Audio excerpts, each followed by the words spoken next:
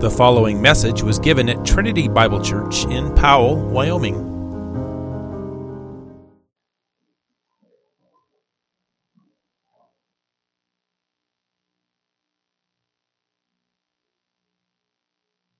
Thinking about grabbing one of those baptismal robes. I was feeding my son this afternoon. I was trying to feed myself with him on my lap, and I got covered. You probably can't see it that well, but if I ever show up in a clergy robe, you know why. Well, let's continue to worship our God by hearing from His Word. If you have your Bibles, I invite you to open to Proverbs chapter 21. Proverbs chapter 21, verses 16 through 31 this afternoon.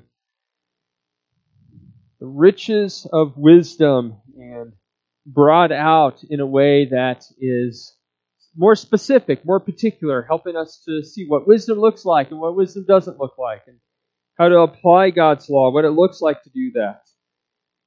Proverbs 21, verses 16 through 31. Let's hear now the words of Christ. One who wanders from the way of good sense will rest in the assembly of the dead. Whoever loves pleasure will be a poor man. He who loves wine and oil will not be rich. The wicked is a ransom for the righteous, and the traitor for the upright. It is better to live in a desert land than with a quarrelsome and fretful woman. Precious treasure and oil are in a wise man's dwelling, but a foolish man devours them. Whoever pursues righteousness and kindness will find life, righteousness, and honor. A wise man scales the city of the mighty and brings down the stronghold in which they trust. Whoever keeps his mouth and his tongue keeps himself out of trouble. Scoffer is the name of the arrogant, haughty man who acts with arrogant pride. The desire of the sluggard kills him, for his hands refuse to labor. All day long he craves and craves, but the righteous gives and does not hold back. The sacrifice of the wicked is an abomination. How much more when he brings it with evil intent? A false witness will perish, but the word of a man who hears will endure. A wicked man puts on a bold face, but the upright gives thought to his ways. No wisdom, no understanding, no counsel can avail against the Lord. The horse is made ready for the day of battle, but the victory belongs to the Lord. This concludes the reading of God's holy word. May He now be pleased to add His blessing to it. Well, in 1991, a commuter flight, after leaving a Houston airport, crashed with everyone on board dying. And the cause of the crash? Missing screws. Missing screws, that was it. A crew had replaced a section of the tail wing. They took the old one off, put a new one on, but they forgot to put the screws on.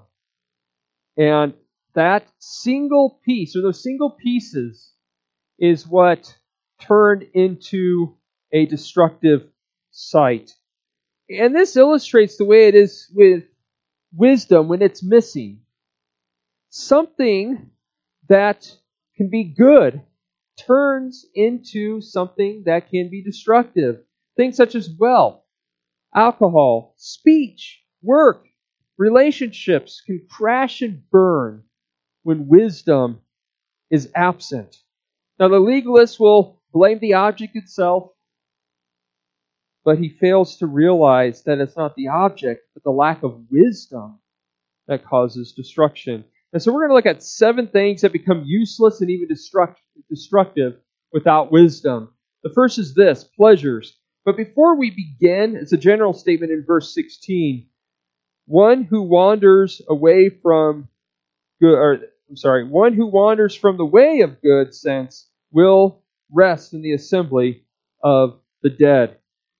So the issue is wandering, moving away from, leaving the way of good sense, that is the way of wisdom. This person's encountered wisdom, says, on second thought, no thank you, and leaves it. But this person will rest in the assembly of the dead. This can refer to Sheol, where dead spirits depart away from the presence of the Lord. Or this can refer to somebody who settles with those who are spiritually dead, dead in their trespasses and sins, keeping company with fools, indicating that they lack wisdom. But his lack of wisdom will result in being destroyed by the things of this life. The first area we look at is pleasure, verse 17. Whoever loves pleasure will be a poor man. He who loves wine and oil will not be rich. Now, pleasure is not inherently a bad thing. Psalm 16 says that in God's presence, there are pleasures forevermore. If pleasure was sinful, why would it be in heaven? The Psalms also tell us that singing to the Lord is good. Why? Because it is pleasant. And 1 Timothy 6 says that God has given us all things to enjoy, another word for pleasure. So pleasure is not a bad thing in and of itself, but the proverb here warns against loving pleasure.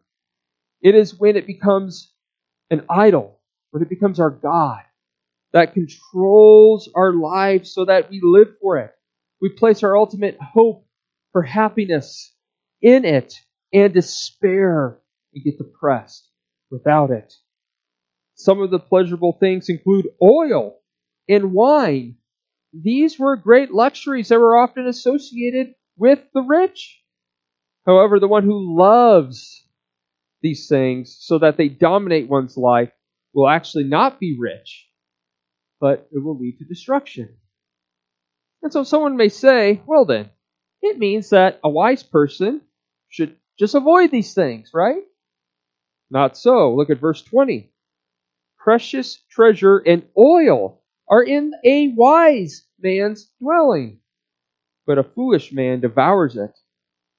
So the very thing that verse 17 warns against loving that's associated with pleasure, oil being one of them, is said to be in a wise man's house. The proverb does not say that the one who is wise does not have these things, but rather has them. They dwell in his house. The legalist would have it that no one has these things. Now, it might be wise for a time, for a drunkard, for example, to avoid alcohol, but ultimately the issue is found in self-control. Wisdom is not ultimately found in avoiding these things. Wisdom is found in self-control so that you're not controlled by them. Because in reality, you can't avoid the things of this world. You can turn food into an idol. Just as much of sin as drunkenness and be a glutton or money. But wisdom is to have self-control rather than devouring these things as a foolish person does.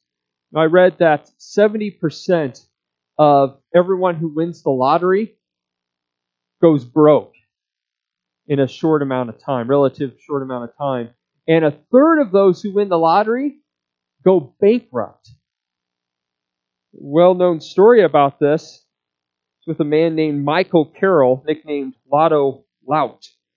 In 2002, he was 19 years old, and he won $15.5 million in the England lottery. But he blew it all on wild living. And within a matter of a few short years, he was living off of unemployment. As the proverb says here, he devoured his riches by pursuing pleasure. However, while the wise person has pleasurable things, he has self-control so he doesn't devour them. He uses them moderately. Self-control and not legalistic asceticism is wisdom. And this is because of his heart's pursuits. Look at verse 21. Whoever pursues righteousness and kindness will find life, righteousness, and honor. So to pursue something is to go after it, to chase it, because you desire it and you want to try to obtain it, so you strive to obtain it. Hunting season is coming up. In fact, it is already upon us for bow season. And this is when we get up early and we walk for miles in pursuit of game because we desire it. This is pursuing. Well, the Scripture says that this should be the case when it comes to righteousness and kindness. A person who pursues righteousness and kindness rather than riches and pleasures is the one who finds life and does not come to poverty and ruin. And notice that this also says that the one who pursues righteousness will find righteousness. Now, this needs to be read in light of the rest of Scripture. This is not because he or she worked hard to be righteous in and of himself. Rather, it's because he sought it from the Lord alone. As Jesus said in Matthew 5, "Blessed are those who hunger and thirst for righteousness." And why is that? Because they will be filled. It's not because they sought righteousness as though it was through the law. That was the Jews' error. Rather, it was obtained through faith by simply resting on and receiving Christ and Him alone for righteousness, for justification, sanctification, and eternal life. We seek after righteousness by looking to Christ and depending upon Him alone. And then we pursue practical righteousness in our life, pursuing holiness, not as though it was through the law, but rather by first resting on and receiving Christ, believing that we have died with Christ, that we have been buried with Christ, that we've been raised with Christ. And from there, after we consider ourselves dead to sin and alive to God in Christ, then and only then do we work at growing in the Lord. And related to this is one's drive, which is the second thing that becomes useless, even destructive, without wisdom. Verses 25 through 26. "The desire of the sluggard kills him, for his hands refuse to labor. All day long he craves and craves, but the righteous gives and does not hold back." So the sluggard does have desire, and desire is not a bad thing. But the sluggard's desire is bad in that it is said to kill him. And why is that? Because it refuses to work.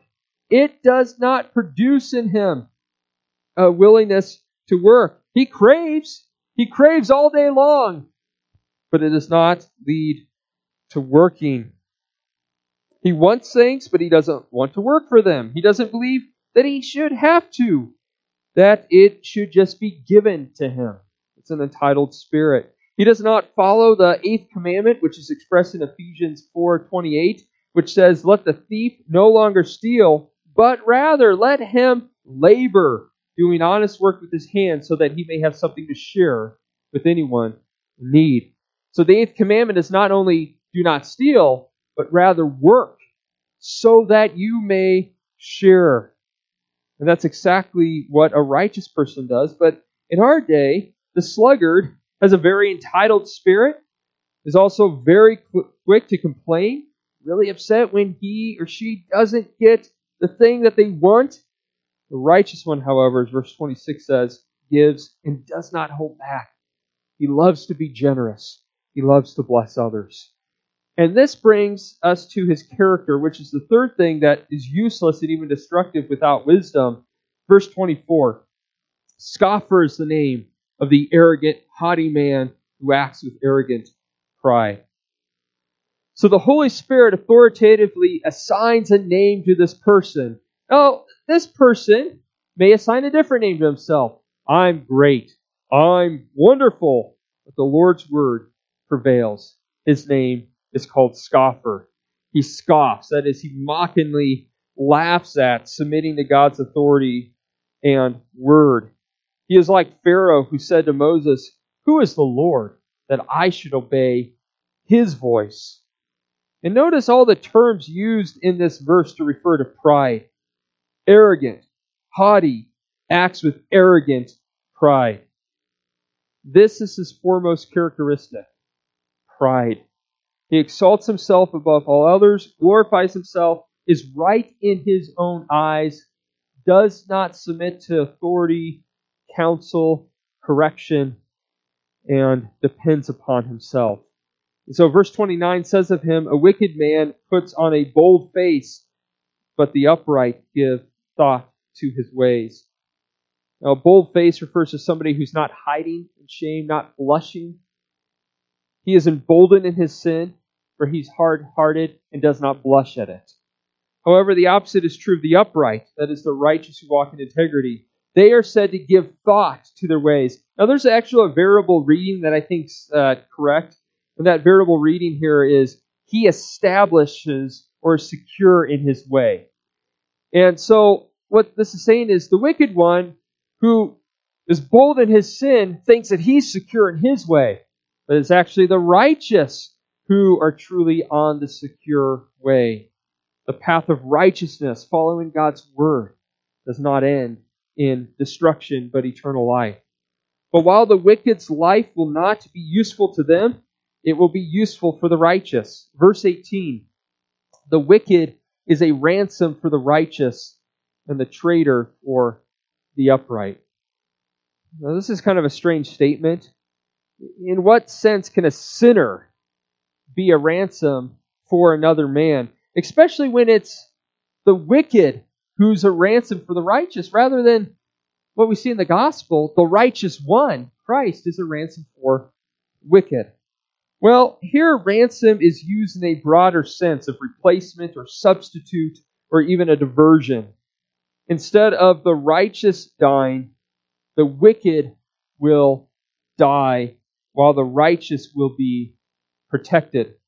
The wicked come into the stead of the righteous when he faces the trouble that he would have inflicted on the righteous. The wickedness that the wicked intended for the righteous one can even end up falling on his own head, like Haman, who ended up getting killed on the gallows that were built for Mordecai. Now, a wicked person can actually be religious even, which is the fourth thing that is useless and even destructive without wisdom, that is religion. Look at verse 27. The sacrifice of the wicked is an abomination. How much more when he brings it with evil intent? Isn't this interesting? The wicked bring sacrifices. The wicked can be religious. The sacrifice of the wicked, though, is an abomination because he does not offer it from a heart of faith to the glory of God. As Romans 14 says, whatever is not done from faith, from resting on and receiving Christ, is sin. But it's even worse when he does it with evil intentions. And so we notice a distinction here. It's worse if he does it with evil intentions, which means he can do it with not so seemingly evil intentions. Maybe he even thinks he's being sincere. He's trying to do the right thing and offering it up according to the exact rules. And so professing believers can say the right things, outwardly do the right things, have the right doctrine, go through the motions. However, their worship is an abomination to the Lord, even though it may be well-meaning, because it's not done in Christ. In fact, they may be even doing it in order to establish their own righteousness. They are really good legalists and rule-keeping Pharisees, but do not have a true heart of faith. That is why we must be relying on Christ, trusting Him, knowing that we do not have any righteousness of our own, even trying not to be a Pharisee. We can't do that on our own. We must look to Christ simply. Trust Him. Hunger for righteousness in Him. Now, a fifth thing that is useless and even destructive without wisdom is marriage. Look at verse 19. It is better to live in a desert land than with a quarrelsome and fretful woman. Now, this come up several times in Proverbs as recently as verse 9. Now, obviously, it can go both ways, where a husband can make a marriage miserable. And you may be wondering, well, why does it always seem to say foolish woman or wife? Well, a foolish husband is covered under all the statements about a fool, an arrogant man. He affects more than his own household, but many others in society. Back in that day, a woman's primary role was being a wife and working at home. And they would have a business, and back in that day, a business was actually ran out of somebody's home. And so she would be involved in that. And so the person she primarily affects is her husband. And she can affect him greatly. So it's the same foolishness that's in a man, just in a woman in her home. And this is how she affects that. This verse says that it's better to live in a desert land, a wilderness, a wasteland, than with a quarrelsome woman.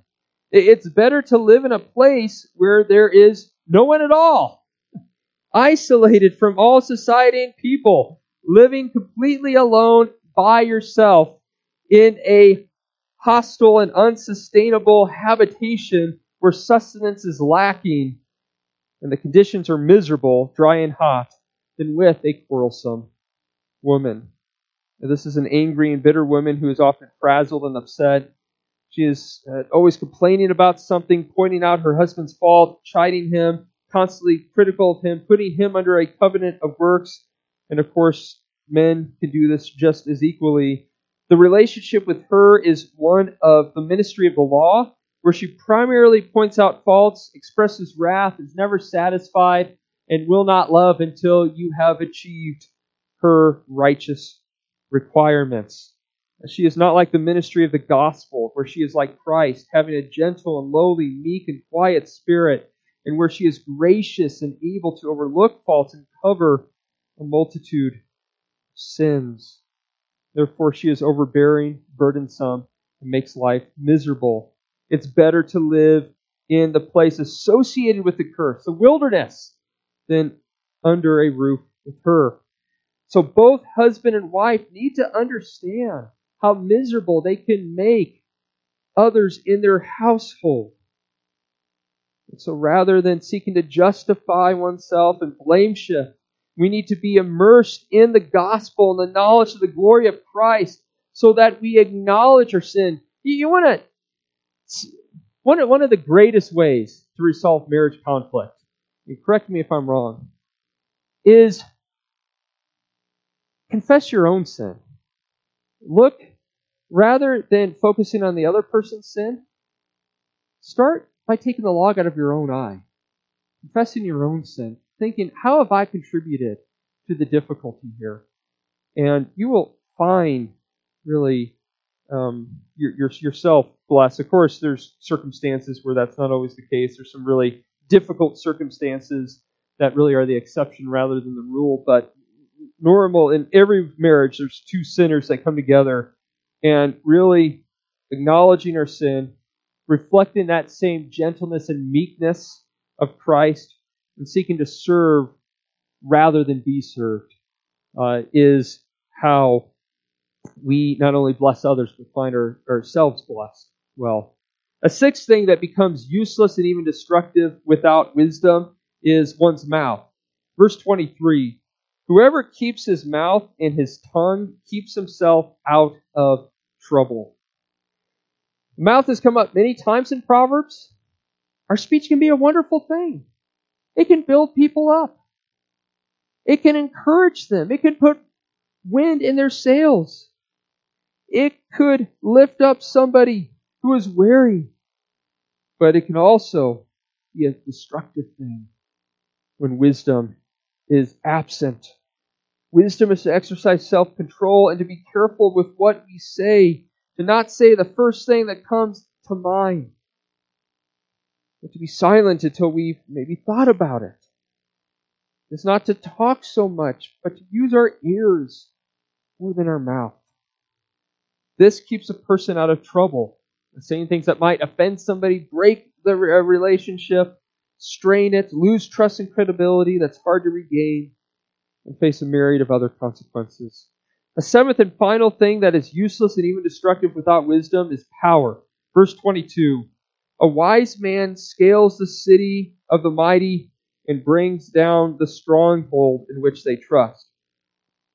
I want you to notice it does not say a strong or powerful man scales a city. Rather, it says, a wise man scales the city. It is by wisdom that one can engage in battle and win wars. Wisdom is greater than the greatest strength. It is like the well-known Trojan horse, where people were able to get through a stronghold and hiding in this structure. Without wisdom, strength is useless and can even be destructive, like a raging madman or shooting at tannerite from a close distance. I know some of you who have done that. I'm not going to be looking at anyone in particular, but actually, I wish I was there for that, really. I wish I'd known you guys. But ultimately, the outcome belongs to the Lord. Verses 30 through 31. No wisdom, no understanding, no counsel can avail against the Lord. The horse is made ready for the day of battle, but the victory belongs to the Lord. Wisdom may be a very powerful thing, greater than the greatest earthly strength, but it will not prevail against the Lord. God is infinite in wisdom. He is wisdom itself. God's existence is outside of time, so He has His whole existence at once, eternally, not in part, stretched out through duration. He does not learn anything. Our God is uninformed, untaught, and uneducated. Nobody's taught Him anything. Nobody's informed Him so that He learns. And because He is sovereign, one may go to battle and prepare adequately as they should, but the victory belongs to the Lord.